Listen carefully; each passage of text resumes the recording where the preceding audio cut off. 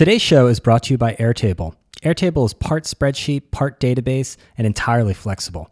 Take maintaining an editorial calendar.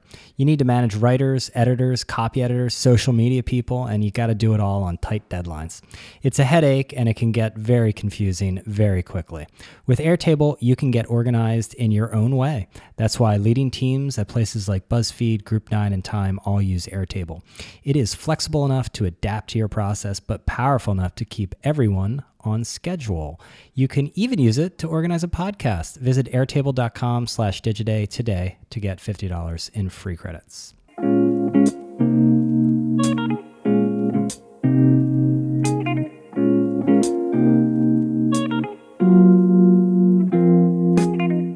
Hello and welcome to the Digiday Podcast. I'm Brian Morrissey. On today's show, I talk with Hayley Romer. Hayley is the publisher of Atlantic Media. It's been about 9 months since Laurene Powell Jobs with Emerson Collective acquired a majority stake in Atlantic Media. Hayley and I discussed the Atlantic's new ambition, which includes a hiring spree, if you can believe it or not. And we focus in particular on everyone's new favorite topic, the pivot to paid, aka subscriptions. One note, this podcast is now available for early access to our Digiday Plus subscribers. That's our subscription program. If you want to get a head start on our podcast every week, I hope you do. Sign up for Digiday Plus. Just go to digiday.com. You will see the Digiday Plus tab in the menu. And every Monday, then you can start your week with me and my guests. For more information, go to our site and sign up today. Now, here's my conversation with Hayley. Hope you enjoy it. Hayley, welcome to the podcast. Thank you, Brian. I'm excited to be here. Excited to have you. So it's about 9 months since Laurene Powell Jobs with Emerson Collective acquired a majority stake in Atlantic. What's changed? Well, it's been an incredibly exciting 9 months. First of all, I think in order to sort of understand what will change, you have to kind of look at why Emerson Collective took a majority stake in the Atlantic and where their interest lied in the first place. And I think the really nice part of this acquisition has been about the fact that what the Emerson Collective saw in the Atlantic has been the incredible success that we've had already, and sort of attributing it to, in large part, our heritage, right? But the fact that we've also very strategically built a business based off of our real important heritage today. So when she acquired the Atlantic, I think the initial idea was, well, look, I don't need to come in here and sort of save the Atlantic. Certainly not from itself. Mm-hmm. What we've been doing over the course of the past 10 years, for sure, has been very strategically growing. We've transformed the business from what used to be simply a print magazine to a digital powerhouse to someone that you'd find, on virtually every platform, really leading the charge in all the ways that media companies are experimenting today. And I think we've done it in a way that has enabled us to become profitable, but also in a way where we're maintaining our integrity always and staying true to ourselves. Yeah, the Atlantic was always, we always sort of went to it as a success story of a legacy publisher. I think we can say it. At 160 years, you can say it's a legacy publisher. Right. And I don't think that's a dirty word. I think probably 10 years ago it was a bit of a dirty word. People weren't sure how to feel about legacy. They felt like, I don't know, does that mean it's old and you've got all of this baggage? But in fact, what we're finding today is that it's not.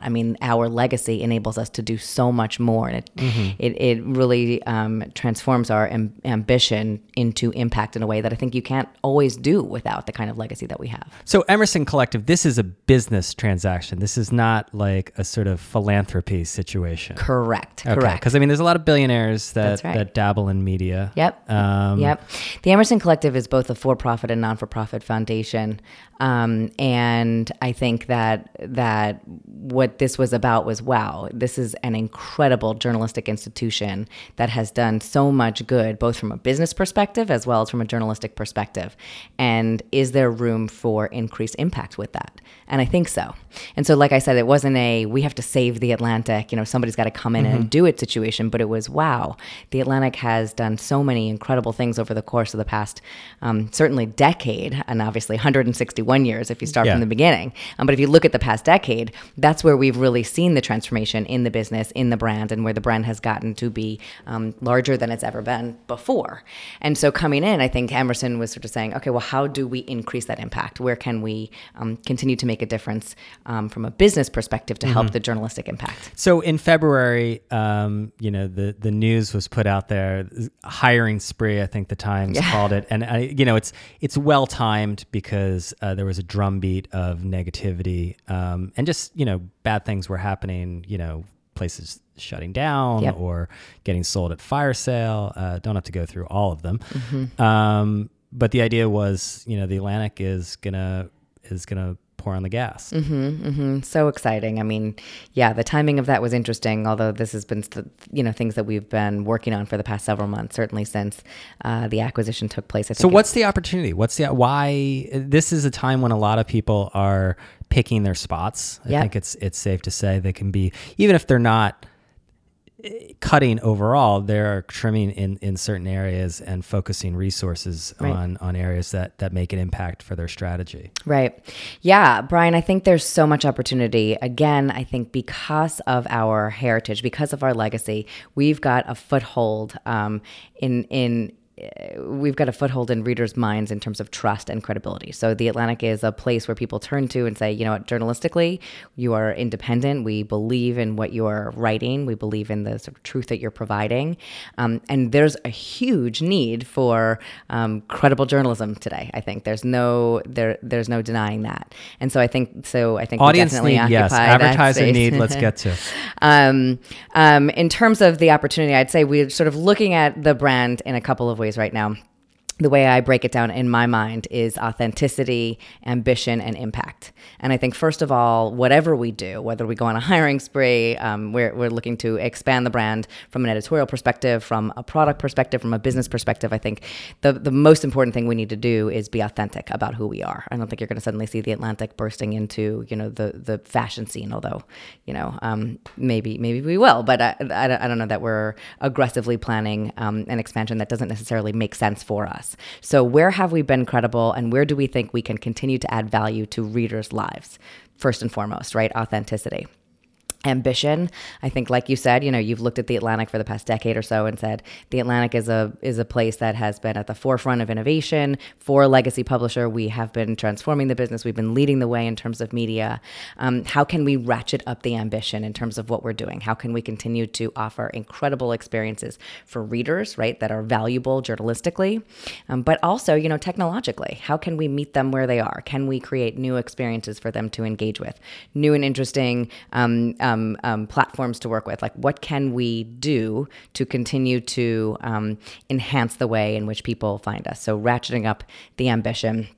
And then impact. I think we've always been striving for journalistic impact, right? The Atlantic, you think, is people come to because it's all about making you think differently, going deeper on really important subjects. We did a recent survey where we polled some of our readers, and 84% of them said that the Atlantic does make them think differently on any given topic, which is incredible. And so when you think about that, it's like, what is the room there? What is the runway there, or the path for growth on impact? And I think it's huge. And going back to what you just said before, not just journalistically, but from a business perspective too. I mean, we are... You're profitable. You've been profitable for a while, right? We have been. So do you have to continue to be profitable, or is now like the time where you can go into deficit?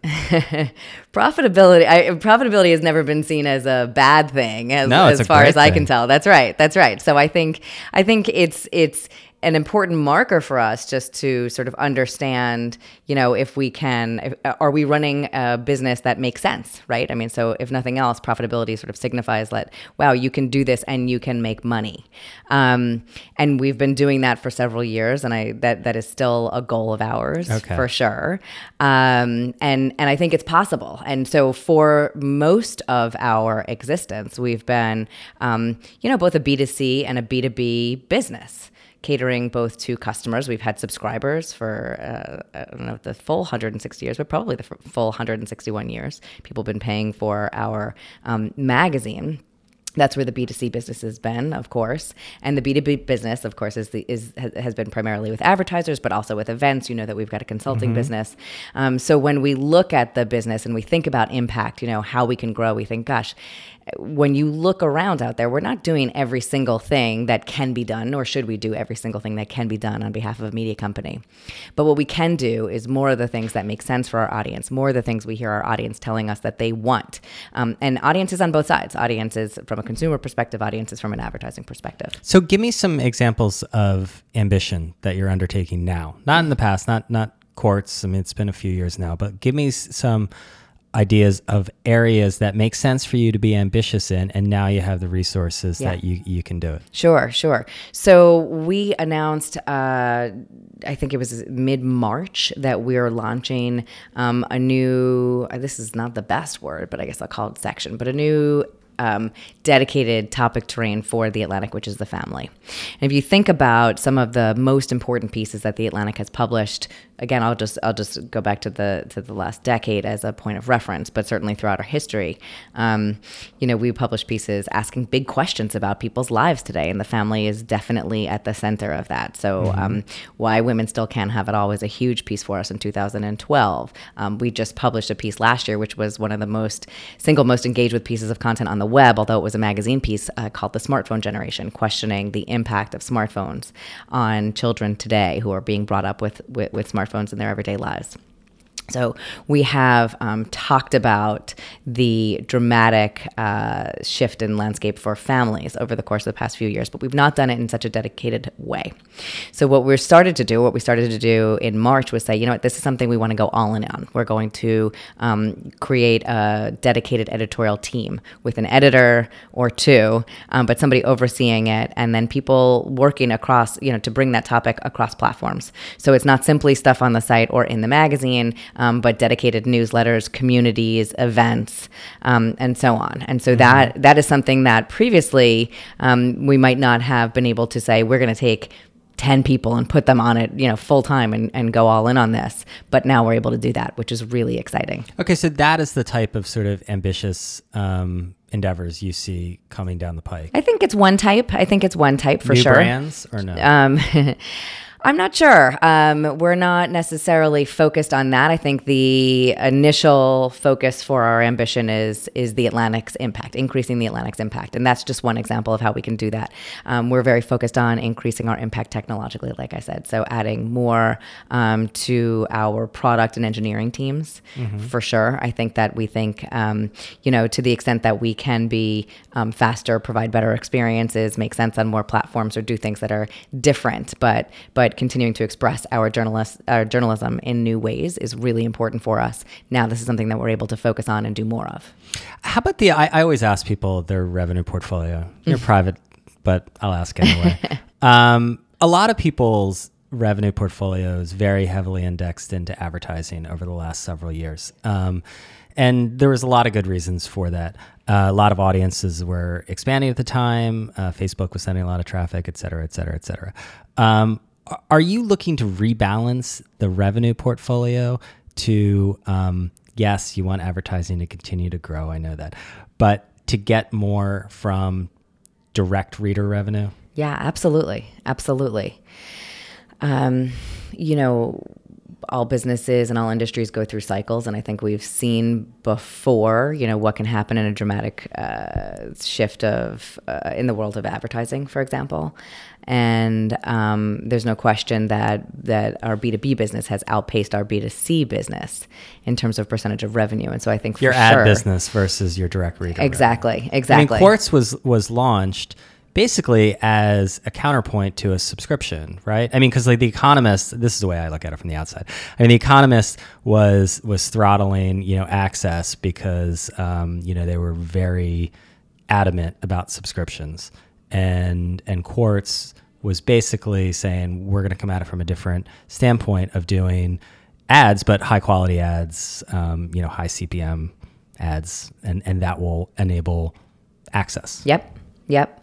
That was Quartz's ambition, and I think Quartz has done a phenomenal job of to a degree reinventing the advertising landscape, or how anybody should be thinking about advertising being incorporated into a website, into a reader experience for sure. They've done a great job at that. We have.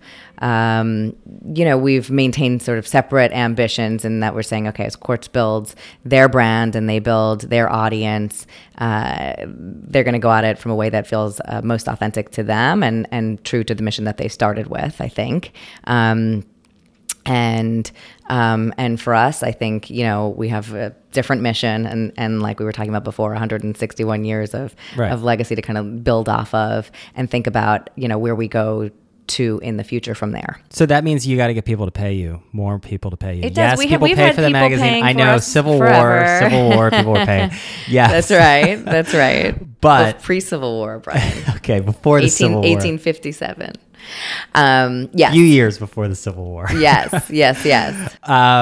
But the digital model was an ad-driven model. Yeah. And you're just experimenting now. Not experimenting, but I mean, you've got in place subscription membership options. Explain how you're going about figuring out where that fits within the business model. Yeah.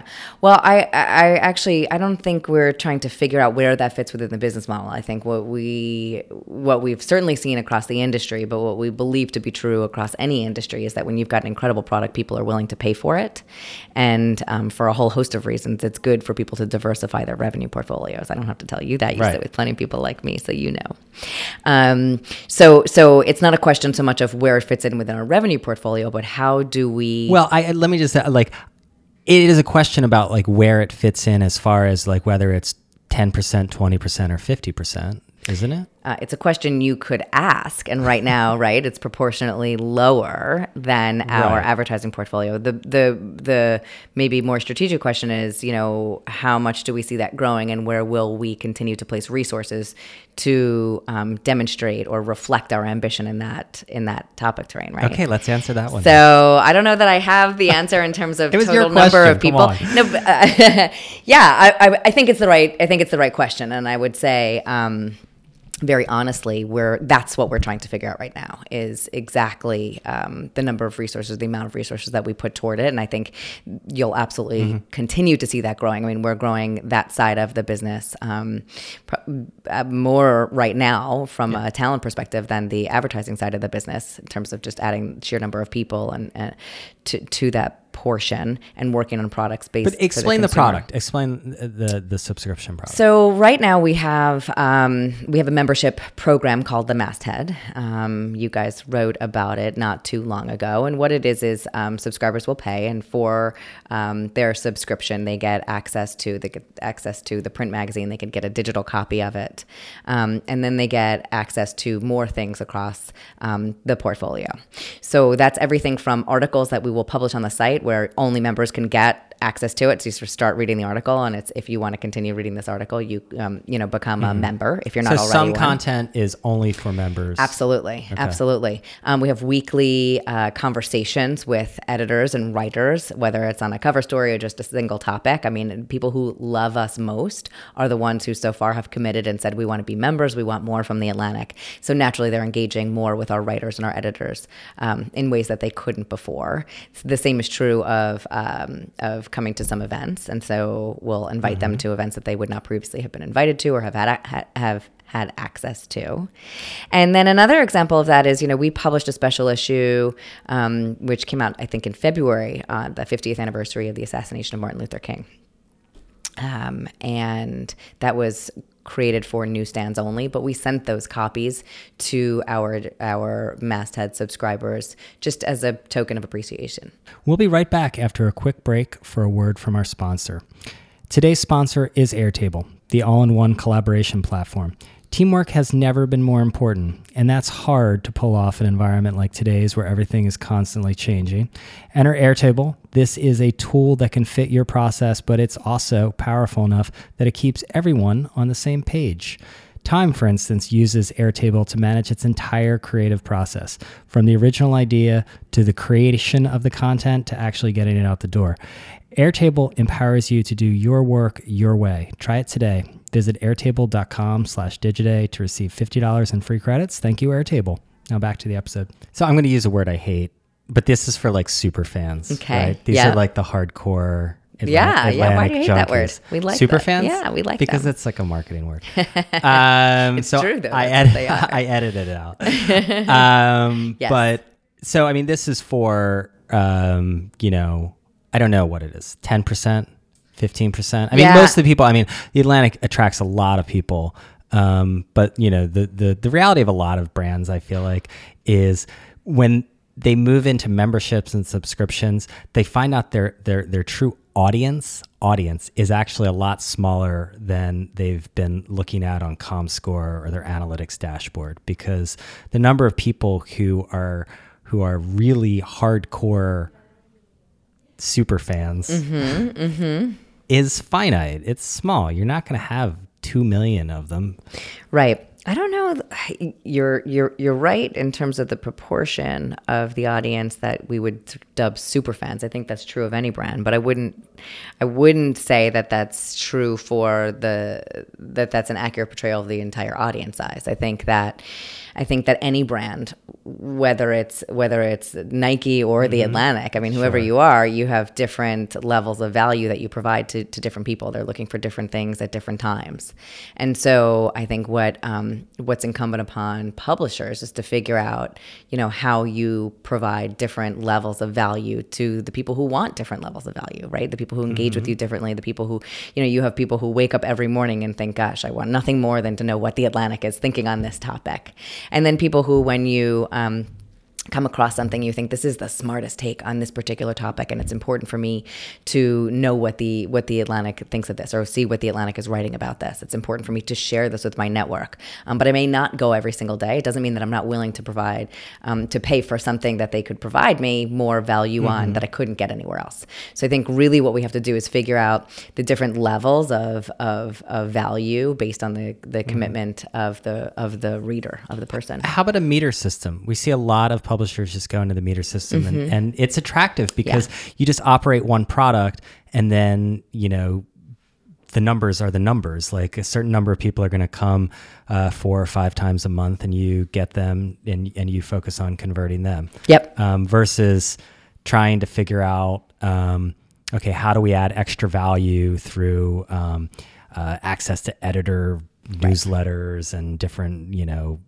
things like that. Right. I think so. I think what you're describing is exactly what I'm describing. We're just saying it probably 2 different ways. I think the metered system provides a different level of value for somebody who says, yeah, maybe I'm not going to be there 100 times a month, and maybe I don't want to pay $129 for you, but I do want to come to the Atlantic 3, 4, 5, 10 times a month. And for that, I'm willing to pay X.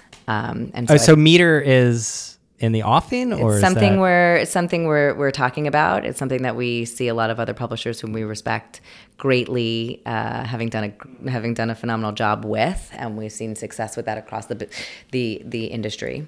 And so, what's the downside when you're thinking about it, like to moving to a meter model? I don't think there's a downside to the meter model. I think more than anything, you want to make sure that you have the experience right, and that you are technologically in a place to provide, to ask the right questions of readers, and to provide the right opportunities for them. Mm-hmm. We had a meeting here the other day, and someone here had said, "Well, we're really operating 2 different businesses here, with the business that's supported through advertising and sponsorship, and this new thing that we're trying to grow when it comes to membership." And I was like, not really. But then I was like thinking, I'm like, kind of sometimes. Right. Is that a risk for publishers, that you're really trying to balance these 2 almost opposing forces? You know what? I don't think of them as opposing forces. I think they're different skill sets. It's sort of exercising or flexing different muscles, but I don't think they're opposing forces. And I'll tell you why. I think that what we've always strived to do with our advertising, and as advertising has gotten more complex, and as we've gotten deeper into the world of content as advertising, and working hard with brands to help tell their stories in a way that will resonate with our readers, we've thought of advertising as being additive to the experience on the site. So it's not just about, hey, how can we take your money and put your story on the site and, we can guarantee some sort of impressions, but actually how can we challenge ourselves to make sure that what we're creating on behalf of an advertiser is something that's as good as we're creating on the editorial side, that people would want to engage with, not because we're sort of pushing it in their face, but because it's compelling. It's compelling on its own. Journalistically, it's compelling. It's compelling from an experience perspective. And so because we've had that mindset on the advertising side, I think as we think about offering consumers more value, we're not thinking, how do we do it in a way where we can just get rid of the advertising? Because we believe that there is more value there than just the revenue. So when we think about the consumer side, again, like I said, I think it's more about flexing different muscles and thinking about getting into the mindset of an individual and what a person would pay for out of their own pocket versus what a company would pay for with their corporate dollars and based on their corporate initiatives. Well, it's funny because some publishers actually use the advertising as a cudgel to like get people to convert, right? They say like, oh, you'll get an ad-free or an ad-light experience. Right. So then your interests, I think, as a publisher to your audience are actually to increase the annoyance level to the point where people will convert, which Spotify, I think, is built off of that personally, but I don't know. It's in that way, I can see it being like opposing. Right. Yeah. But I don't think we really view it that way. A quick break to remind you about the early access to the Digiday podcast that is available to you via Digiday Plus. That is our subscription program. If you join Digiday Plus, and I hope you will get Digiday Magazine. We're just finishing a new issue now for the summer. Invites to our exclusive member events, a steady stream of valuable research, briefings on important conversations happening at our many summits around the world, and much more. It is only $395 a year, and it is very worth it. Sign up now. Visit Digiday.com, and you will see the Digiday Plus tab in the menu bar. Now back to my conversation with Hayley. So what is the role of advertising as part of the portfolio going forward then? I mean, there's a drumbeat of negativity around advertising with the duopoly taking all the growth and that. And advertising's always been a tough business, and it's still tough. Yeah. There's no question that we're not sure where the future lies in terms of the advertising industry continuing to go direct to publishers versus, taking advantage of the duopoly and doing things more openly or through programmatic means. So I don't know that I have all the answers in terms of what the future of that looks like. But direct sold advertising is still, you still see it as still an important part of the sort of future strategy. Yeah, a very important part of our strategy for a couple of reasons. First of all, it's still growing for us. And for example, in the month of March, we had our largest ever advertising booking revenue month in the history of The Atlantic, which is exciting. And it tells us that people still have a ton of interest in what we're doing. And we've got a really incredible team working with our brand partners to figure out the right solutions for them to reach our audience. There's also a real need. I mean, the need for advertisers to reach the audience that we have is not going to go away, or that audiences that publishers have is not going to go away. I mean, companies need to connect with individuals. The question is, how do they do it? What's the smartest, best way to do it? And I think that... and in that area, you think you have a competitive or a more compelling offering than Google and Facebook, which can slice and dice audiences in any number of ways. I do. Call me old fashioned, but I think that there's a lot of value that publishers provide that platforms can't provide. And I think people are turning to publishers to, more than anything else, help make sense of all of the dramatic changes that are happening in the world today. And so where The Atlantic fits in from that perspective is we are giving people the opportunity to understand and think about things differently, as we always have, but at a time when it's as necessary as ever to do so. And when you think about the mind share that we occupy, right, because people really do want our content, because we are investing in the journalistic forces behind creating that content. We report with deep rigor and analysis on topics that you won't necessarily find platforms doing. That matters. That really does matter to people, and it matters to companies too, because they think, gosh, if you're doing this, you're going out there and doing this, and I as a person need to understand this, or I want to understand this, the people we're trying to reach probably have the same needs. And if that's the case, what is the best way to partner to take advantage of the fact that they're here, right? The audience is there. We want to reach these people. They are spending time on your platform. We're seeing subscriptions grow, first of all, from a print perspective, but also from a digital perspective, and time spent continue to increase on the site, which is demonstrative of the value that we're providing to audiences. Then really, of course, it's up to advertisers to say, do we want to reach them here? Or do we want to reach them here? I mean, they have certainly efficiency challenges and targeting needs that platforms can provide them that publishers are not necessarily in the same spaces. But I think we're in a little bit of a different business. But basically, the big question is, are advertisers willing to pay more money? I mean, right? Because I think a lot of times when these brand safety sort of hullabaloos pop up, we get very cynical about it here because advertisers all come out and they make these noises, but then they never change their actual spending patterns. Because, ultimately, I think we put in a headline, it's the ROI stupid. Like, they're always going to go to the platforms because the platforms are quote unquote efficient, which means they're cheaper and they can reach their goals a lot cheaper. To some degree, there's no question that that's a cynical take on it. If I wouldn't say it's wrong. It's raining per in se. New York this morning. That's right, and we're New Yorkers, so I hear you on that. I don't think that take is wrong per se. I think you're right. I mean, advertisers have a responsibility to prove to their companies and to their executive teams that what they're doing is reaching the people that they say they're reaching. But at the same time, I think that people understand more than ever that brand safety is important and that you need to be in an environment that is credible, and you want to understand the environment that you're in. And especially when you're looking to reach an audience of influentials and people who are driving change in society, that's where the Atlantic really starts to thrive. And that's where we're seeing our partners come back to us year after year saying, how can you help us get smarter, help us think of new ways to drive engagement with these audiences, help us connect in ways that we haven't. And that's why our content business is thriving so much, because we do provide. When you say content, like providing content for branded content. Yeah, exactly. Talk to me about that, because I mean, you guys were early on it. Now everyone has a content offering, and That's right. I think the sort of, I'm going to be cynical again. Now that we're the sort of rule of thumb. I can beat you with my cynicism. So the rule of thumb in digital media is everything gets commoditized. CPMs have only gone in one direction in the history of CPMs, and that's down.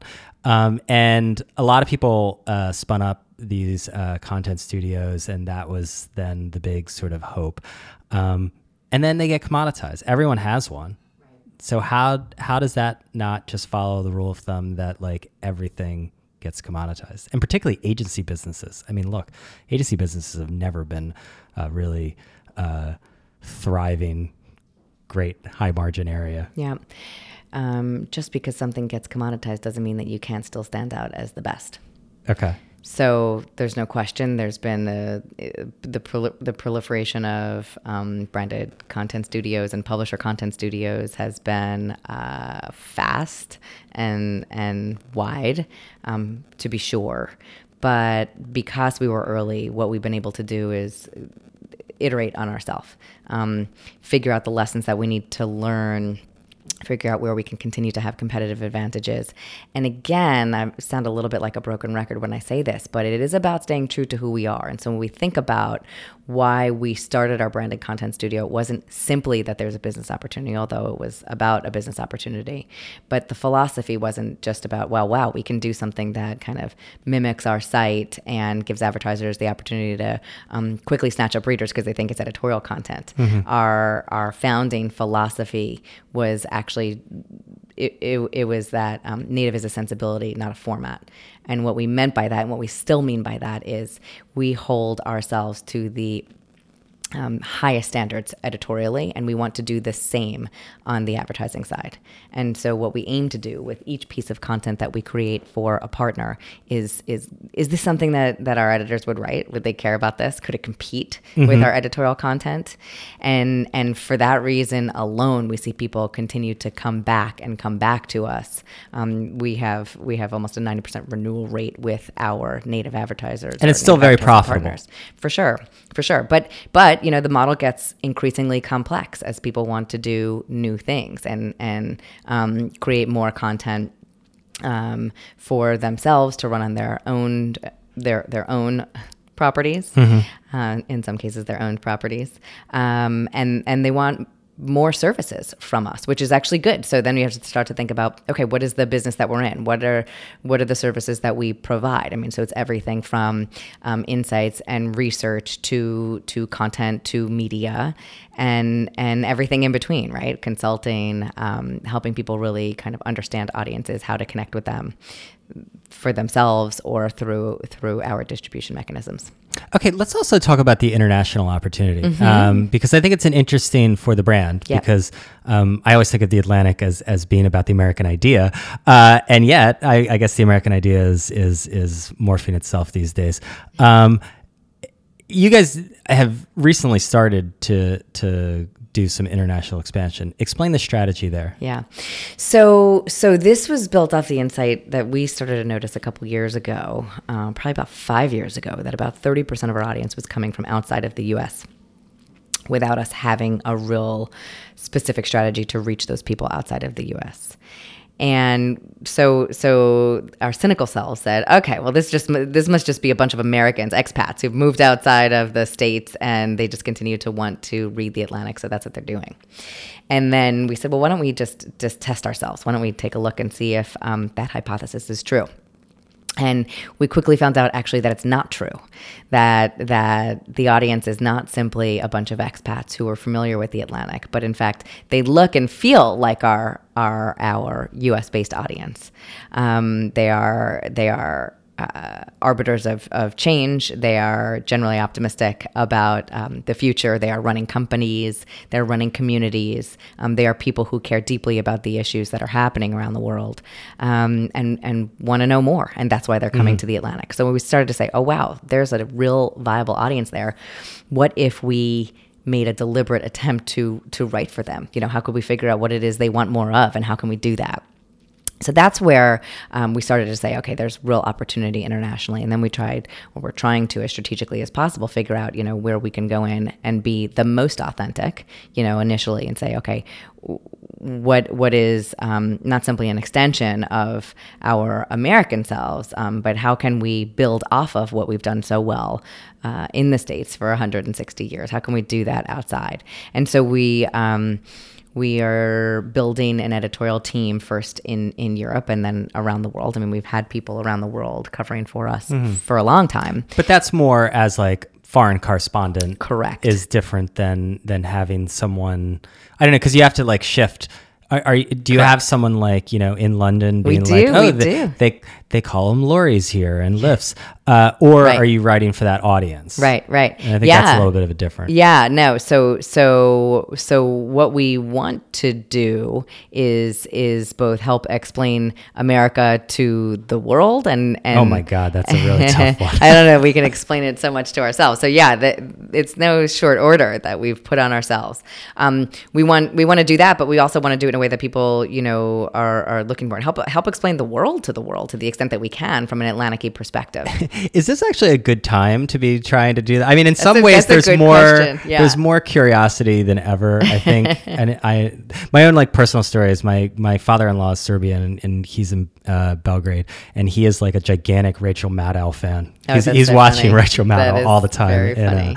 In you know Serbia. what? I think I do think, and maybe this is the eternal optimist in me, but I think that certainly we know in this country it's more fractured than ever. Our editor-in-chief said it best when he said that the Atlantic was made for times like these. And I think at a time of great fracturing, here, but also abroad, where people are as divisive on issues as they've ever been, you're also finding on the flip side of that people recognize that there's a real need to be open-minded and to learn from other sides of issues. So on the one hand, it would be easy to take that cynical approach and say, now it's not really the right time because people seem less open. But I think that as people are seemingly less open, you have this kind of growing underbelly of people who are saying, no, we really do need to open up, and we need to show people the benefits of that. And so, I may be the eternal optimist, but I think it's the perfect time, quite frankly, to open people's eyes and show them actually there's more to what you think you know. How are you going to make money off this? You know what? In a few months, why don't I let you know Okay. let you know how we're doing? But Step initially, two. that's right. Initially, it's an advertising based strategy. We've got a team there.